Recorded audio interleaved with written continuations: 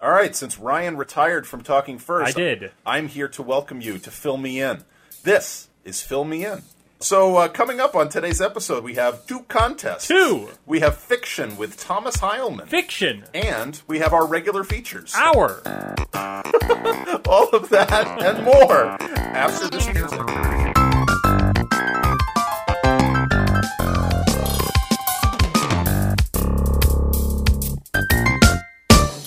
Here we are. Are we back from the music? We are back from Do you the need music. to bring us back from the music? Viewer mail. Opening it up.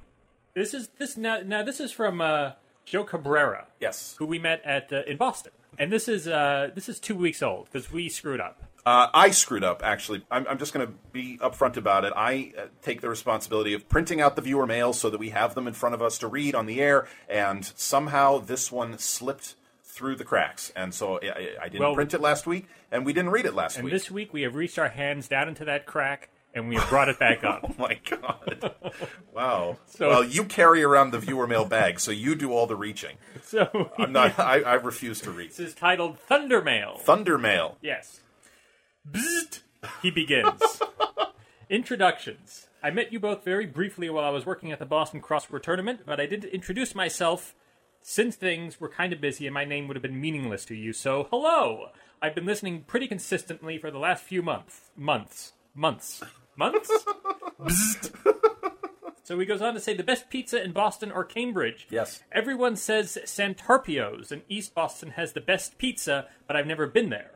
I have enjoyed the pizza at Boston Pizza on Newbury Street in Boston, as well as Pinocchio's in Cambridge. Crossword constructor and ACPT competitor Will Johnston introduced me to that second one. Right. So Santarpio's? Santarpio's? Who asked us this question to begin with? It was Amanda that asked us, and we forwarded the question to Mike Nothnagel, and he said he had no idea, but now we've gotten responses from June Pock and from Joe Cabrera. Yes. And June also said Pinocchio's. Really? Yeah.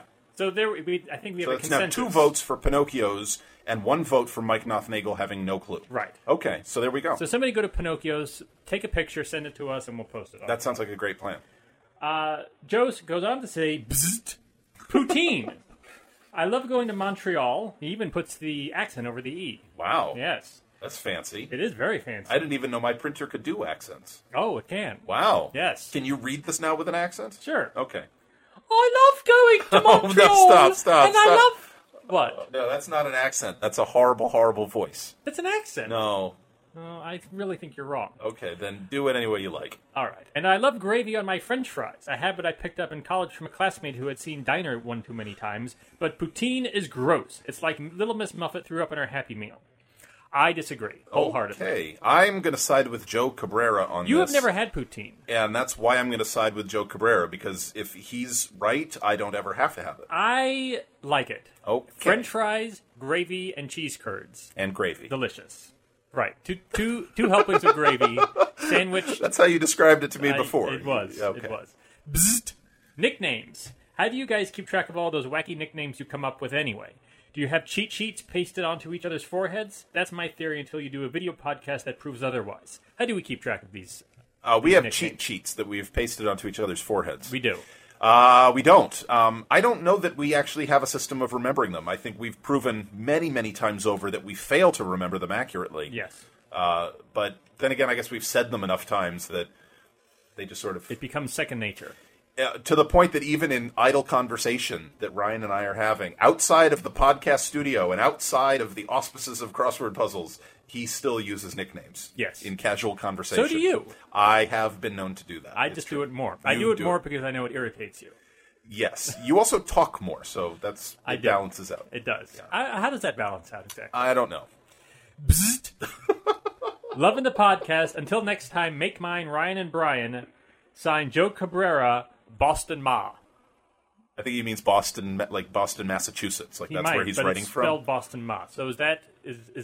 Are we anointing him with that nickname? I don't know. Maybe. We could try it for now. You seem to be unenthused. I am unenthused by that. Why? Well, because, typically when you write into a show or you write into a magazine, you sign it with your name and your hometown, and, that's sort of standard. Explain to me what is typical about this show. Well, nothing, and that's why I am actually leaving the door slightly open for you on jar? this nickname. Yes, a jar. Thank you. Yes. Is there another nickname that you would prefer? Nope, not yet. All right, so at this point... So for now, Joe Cabrera, Boston Ma. For now. For now. Oh, is that the whole thing now? It's Joe Cabrera, Boston Ma for now? Right. Okay. See, this is how it happens. This is how it happens. Okay, so, Joe, thank you for writing in. Yeah, and very sorry that we had to push your mail to a week later. Totally our fault. It'll never happen again. You write to us, it goes on the next show every time. We actually will do a special show. Just for you. Exactly. Our next viewer mail comes from Neville Fogarty. It is titled Viewer Mail. Ryan, Brian, and your intelligent monkey. Not to be outdone by Mike Nothnagel, pen pal extraordinaire and man about town, I resorted to looking up the word squishy. The first definition is being soft, yielding, and usually damp. But that's not Mike Notnagel's. Yeah, I know. I was going to sort of let that pass for now and come back to it. Oh, okay. I'm sorry. Go ahead. We can address it. It's wrong, correct? It's wrong, correct. It's correct. It is not both wrong and correct. It is wrong. It is A, wrong, B, correct? A. It is wrong. Mike Nothnagle's nickname is pen pal extraordinaire and constructor of the Friday Puzzle. Doug Peterson is crossword gentleman and man about town. Yes. Now, Neville Fogarty certainly strikes me as quite the intelligent fellow. I am certain that he knows this, right, and he's done this just to toy with us. Now, as we all know, Mike Nothnagel cannot be a man about town because he never leaves his apartment. He doesn't. He never goes anywhere, although we've seen him in two other places that are not his apartment. I'm not convinced that's him. We've seen him at the ACPT and at Lollapuzzoola. I don't know. I think he might be... We saw him in two places that were not his apartment. He actually might be 95 years old and have a beard down to his ankles. Should I just start over again? No, it's very good. The first definition is being soft, yielding, and usually damp. Now, by this definition, I believe that the hamster in a bathtub proposed by Mike Nothnagel must be squishy, and that your judgment of squishy by default is accurate. Ergo, anything soft and wet must be squishy, and our solution set is empty. See, this is why I think Neville's a smart guy. Yeah. Because he says stuff that I don't understand. Right. What's a solution set? I will ask Mike Nothnagel. Yeah. I think it's a math thing, so I think Mike will actually know this. Shouldn't you know? Why? I'm a musician. You know a little bit about math. I know very little bit about math. All right, so A, what's a solution set? And B, is it empty? I don't know. Furthermore, I'm still in Neville's email. Furthermore, we have a second definition. Not firm, steady, or fixed. Soft. It lists synonyms lenient, as in squishy judges, and imprecise, as in squishy estimates. So one needn't be wet to be squishy. I doubt that Vic, the gavel Fleming, would consider himself squishy by either definition. Also, I'm curious to learn more about this A-clef that the viewer mail song is written in. I've yet to encounter it after 2 terms of music theory. Ryan, would you consider writing a music theory textbook? I have considered that, but I'm still working on completing Ben Tossig's thesis. Oh, okay. So you have to finish writing his thesis. Once I finish his thesis... Then you can move on to writing a music theory textbook? Yes. Oh, okay. Yes. Should I finish Neville's email? Go ahead. Okay. Cheers, Neville Fogarty. Thank you for finishing There that it is. And that is the viewer mailbag. It is. Viewer mail. Closing it up. Going on to Tyler's contest. If you remember last week, we had Tyler Hinman on the show. He provided us with a lovely contest with all the answers were baseball terms. We had numerous people write in with the answers, and we said that the first person who wrote in with all the correct answers would win a prize. That was what we did last week, and that is no longer going to be our system. But this it's still contest, in play for this contest. It is. So the first person who wrote in with all the correct answers was Junpak, Squirrel of Discord. Exactly. And so he will win a prize. But first, let's quickly run down the answers. All right. And I'll quiz you to see if you remember what they are. 4-4, someone from Warsaw who swears a lot. Foul pole. 4-5, nobleman after a big meal. Full count. 6-8, testing at a trampoline. Spring training. 4-5, salesman's unhinged approach. A wild pitch. 5'6", boxer who fights dirty by grabbing the skin. Pinch hitter? Pinch hitter. 6'4", place where people walk with picket signs. I have no idea. Strike zone. Strike zone. 7'5", song on a CD that gives a parental advisory. I don't know. Warning track. Oh. 7'7", rate at which one blinks flirtatiously. Batting average. 7'4", rude move on a girl. I don't know. Squeeze play. Squeeze play. These are all great. These were fantastic. I didn't know some of them. That was really embarrassing. Even though we've gotten the answers. I have no memory for anything. You really don't. I really don't. You don't. So we're giving Should we away... do viewer mail? Took you a minute. It did take me a moment there. But I'm back. Okay, good. Welcome back. Thank you. So we're giving June Pak another copy of Stanley Newman's Crossword Shortcuts. We say another copy because it's been a prize before, but we've never given it to June We have before. never given it to June. So this is going to be June. Just email us your what do you call it? An address? I think that's what you call it. Your physical address, and we'll send this off to you. Yes. Congratulations, June. And then somewhere down the line, I guess you and CrossCan can now have Stanley Newman crossword shortcut battle royales. Yes. Battles Royale? Battles Day Royale. No, that was, I don't know. So tell us how we're going to work the contest this time. Well, this time we're gonna give you the contest game, and then you're gonna write in with your answers, and we're going to select a winner at random from all of the correct answers. But there is still a deadline. You have to submit your answer by the time Ryan leaves work at the end of his Thursday night shift. Which is... Well, do we need to say when it is? Well, it's sometime Friday morning. It's sometime Friday morning. Eastern Standard Time. Sometime Friday morning. So as long as your answer is to us by the time Ryan leaves work at the end of his Thursday night shift, which is sometime Friday morning. The next Thursday after this podcast is released. We are talking about Thursday, May 14th. Yes. And then the early Friday morning of May 15th, yes. Of course. So somewhere in there is the deadline. It's not too specific, so I recommend you getting your answers in early. Yes. We feel like this is a little bit more fair for people who don't listen to the podcast immediately as soon as it comes out. Yeah, we don't want to necessarily be a race to listen to the podcast, although that would be fun, too. That would be fun. We could do a different contest like that. Yes. Well, this week's contest comes to us from Peter Gordon, Triple Threat. Yes. Peter Gordon has given us this is just a one-entry contest. Tyler's, of course, had 7 or 8 different, different little... What am I looking for? I'm you. Entries? Sure. Questions? And Peter has sent us a contest with one thing. Here is Peter's contest. The one-word title of what 2007 documentary becomes a one-word classic 1960 film when the first vowel is changed from its short form to its long form? Could you repeat that, please? The one-word title of what 2007 documentary becomes a one-word classic 1960 film when the first vowel is changed from its short form to its long form? And the correct answer will be, you'll send us the name of the 2007 documentary and the name of the classic 1960 film. Sure, send us both of those things. And that will be the answer. Absolutely. And I think that one's fun. I liked this one when Peter sent it to us. I figured it out. It took me a little while, but... I did not figure it out. I did figure it out. Now, here are our prizes. Peter Gordon, Triple Threat, was very kind, and he sent us a bunch of fantastic puzzle books.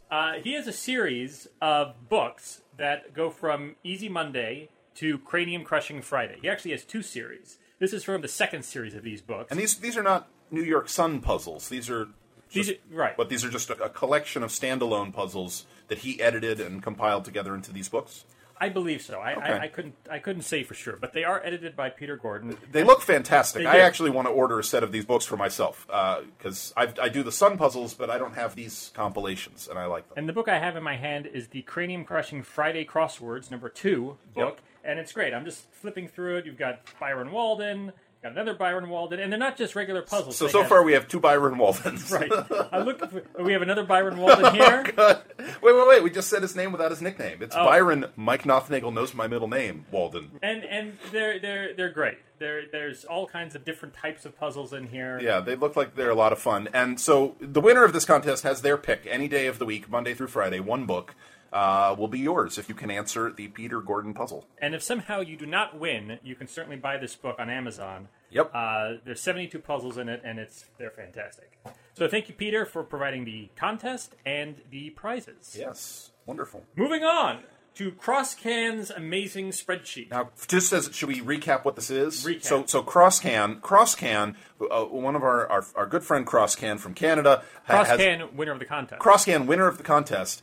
CrossCan compiled a spreadsheet in Microsoft Excel that lists every single person who has ever been mentioned on this program. Yes. In all 52 episodes, today is 53, and he sent us an update, including those from 52 to his previous spreadsheet, which had been through 51. Oh my! It's just amazing. It is. I'm bubbling forth with prepositions. Bubbles I don't know.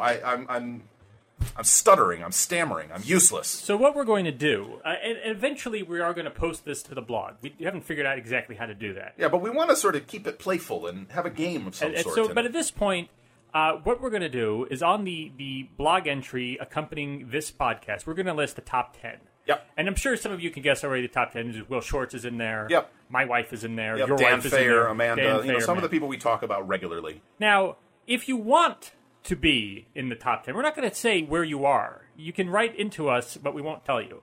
But if you want to be in the top 10... You can write it to us, but we won't tell you. Right. I think we should do anything to discourage people from writing it. No. I think if they write in, well, let's say that we will tell them, and then let's not tell them. Oh, okay. Just something. We want them to write. Write to us. Write to us, and we will tell you where you are. Maybe. But we won't. But if you want to be in the top 10, it's up to you. The ball is in your court. The brush is in your hands. You have to do something to get a mention on this show to move yourself up the rankings to get into that top 10. That's true. Anybody can be number one. Right now, it's Will Shortz. Yeah. Who we mentioned. We've now said his name a couple of times in this episode, Yes. which ruins anybody else's chance of surpassing him this week. Right. But it's anything is possible. Anything is. This is America. It is. Right. Sort of. Kind of. Yeah. Yeah.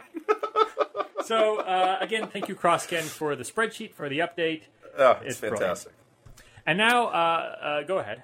Go ahead. Go ahead. Our next segment on the show, we will be revisiting a segment that we've revisited earlier. No. Our next segment on the show. Do you even know what our next segment on the show is? Yes, I had it right here. You're not even reading. Our next segment on the show is Fiction with Thomas Heilman. So get your coffee cups, fill it with your hot chocolate. Wrap yourself in a blanket and curl up by the podcast while we read to you Fiction from Thomas Heilman. Do we need to give it any context at all? Thomas Heilman has emailed us a bunch of times, and he tells us these outrageous stories. That, well, we should tell what his nickname is. Well, it's Thomas Heilman as a boy. Yes. He has a whole bunch of stories that apparently happened to him as a boy. Right. And involve animals. They all involve animals, and we seem to universally believe that only about half of what he tells us is true. Right. Well, let's see what happens in today's episode, shall we, kids? This story is titled Cows and Kool-Aid. Hi, guys. When I was a boy, I worked one hard summer on a dairy farm. After about a week of painting fences on the farm, it was time for us to go out to one of the fields and bale hay. Well, we didn't actually do the baling. We walked behind the baler and threw the tightly bound bales up into the truck.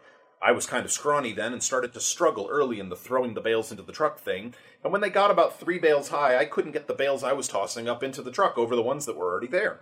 They just sort of bounce and fall back into the field, and there was this idiot Spam sandwich-eating, Kool-Aid drinking farm boy named Homer who sat up there in the truck and just laughed like hell at me. It was humiliating, and I wish I could say that there was a happy end to this story. I did continue on following the truck, wailing the bales up against it only to have them bounce back down again, enduring Homer's spam-infused howls well into the evening. But I did not endure them well, and I did not get stronger through the evening, and I did not get stronger weeks later and walk over to Homer and pick him up by his collar and shake him like a rag doll until his bladder failed him. No, Homer tortured me all summer long, and he was in his glory come the next baling episode. The guy who managed the farm would have none of my going out to bale hay again. He decided my skills could be put to better use inside the barn. Inside the barn was this lovely conveyor belt contraption that took the manure deposited by the cows and dumped it outside. This farm's conveyor belt was broken, and somehow the manure still had to get outside the barn. What made matters worse, however, was that very day I was assigned to manure moving duty, and a cow had given birth out in the field. For some reason, once a cow delivers a calf, they separate her from both calf and herd and bring her back into the barn. And that meant the cow deposited its afterbirth in the manure gutter. I'm sure you also now understand why I do not very much appreciate the recent soft, wet, and squishy segment of your podcast. I've not gotten over Homer. If he's out there listening, would you please convey to him that even though it's now 40 years later, I'm still looking for him. I'm going to find him, and I'm going to kick his Kool-Aid drinking ass. I'd actually appreciate it if you could make finding Homer part of your website's mission. Perhaps you could add a Homer sightings section. I'd appreciate it. And for your upcoming route map, you should know that the farm was along Route 422 in Kittening, Pennsylvania. Last point, in a recent podcast, you said you thought I was from California. I'm not. I was raised in Pennsylvania. I live in Maryland, and I work in Washington, D.C. Best, Tom Heilman.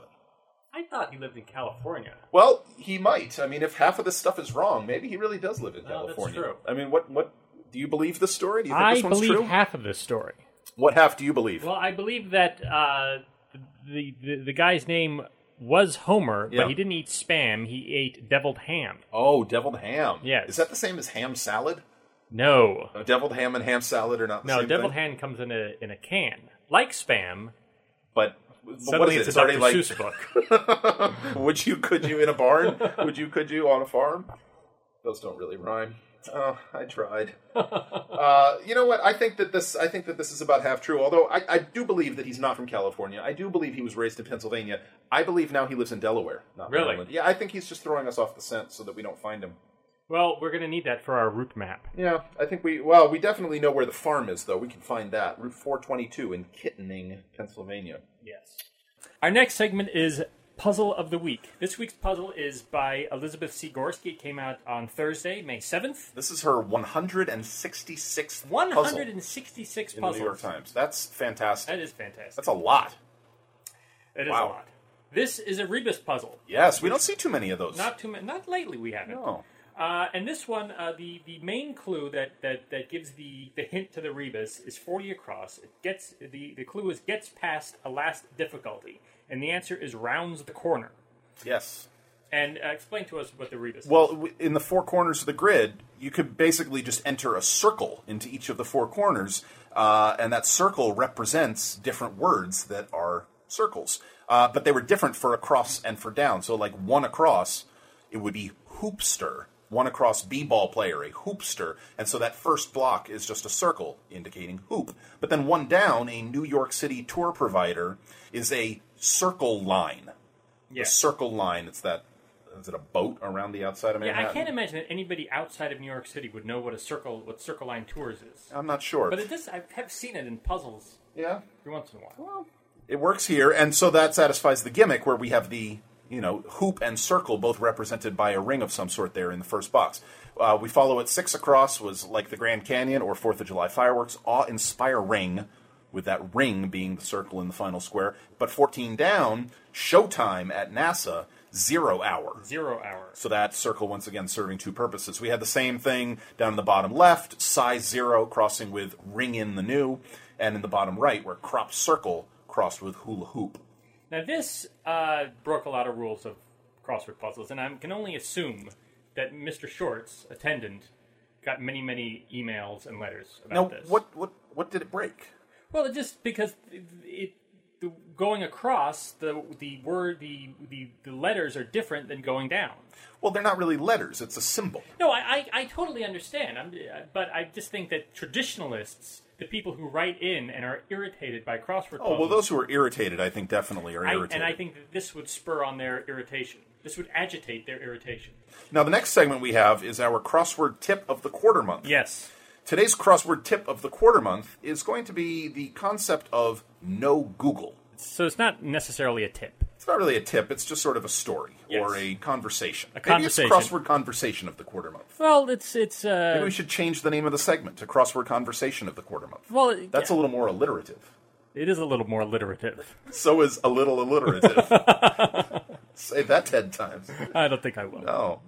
A little alliterative. I can't even say it once. Now, the reason this subject came up between us is because Ryan and I actually had a small not debate, but a discussion through the comments on our blog about the concept of no Googling. Ryan is a fan of the applet on the New York Times website. I don't know if I'm a fan of the applet. Ryan loves the applet. No, I don't know.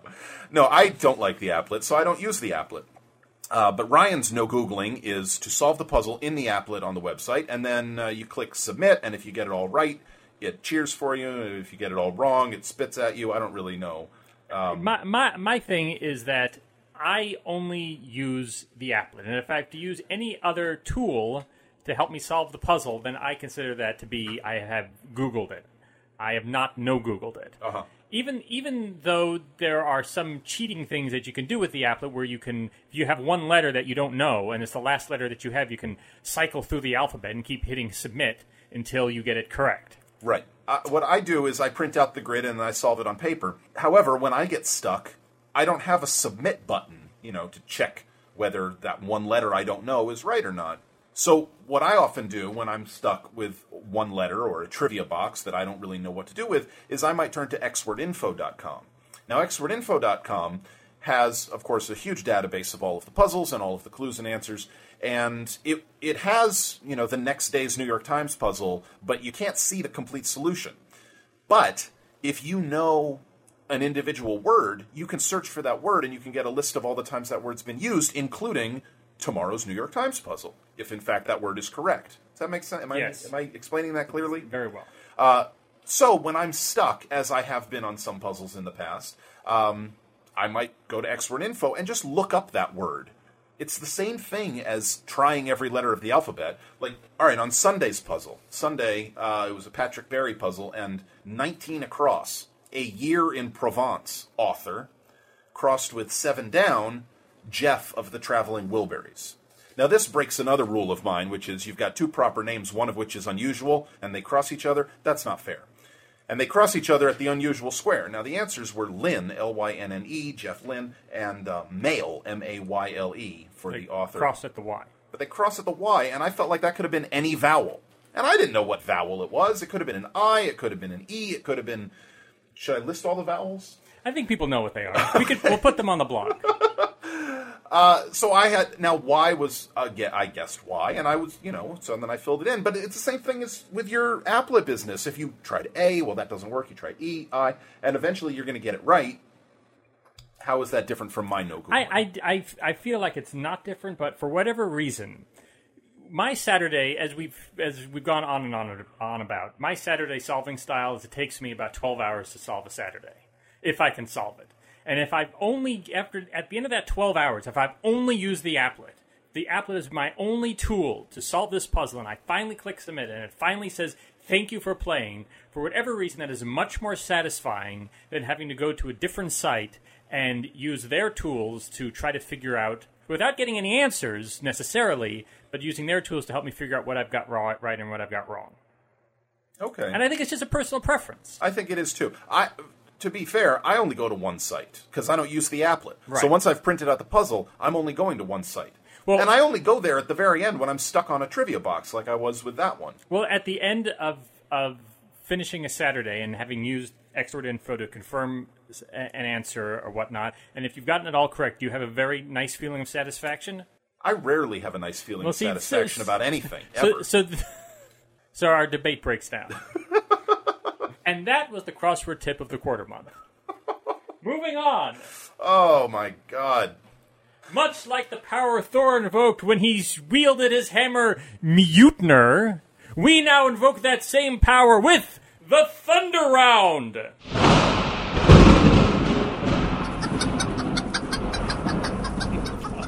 What is going on?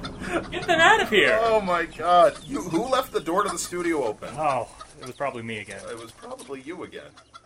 Monday, May 4th by Mark Milhead. I don't want to talk about this one. I'm scared. Is it making you nauseous? Everything makes me nauseous. Tuesday, May 5th by Trip Payne. All these Z's made me think of when Gonzo ate a tire to Flight of the Bumblebee. Remember that? I could eat a tire. Wednesday, May 6th by Michael Calloway Barnhart.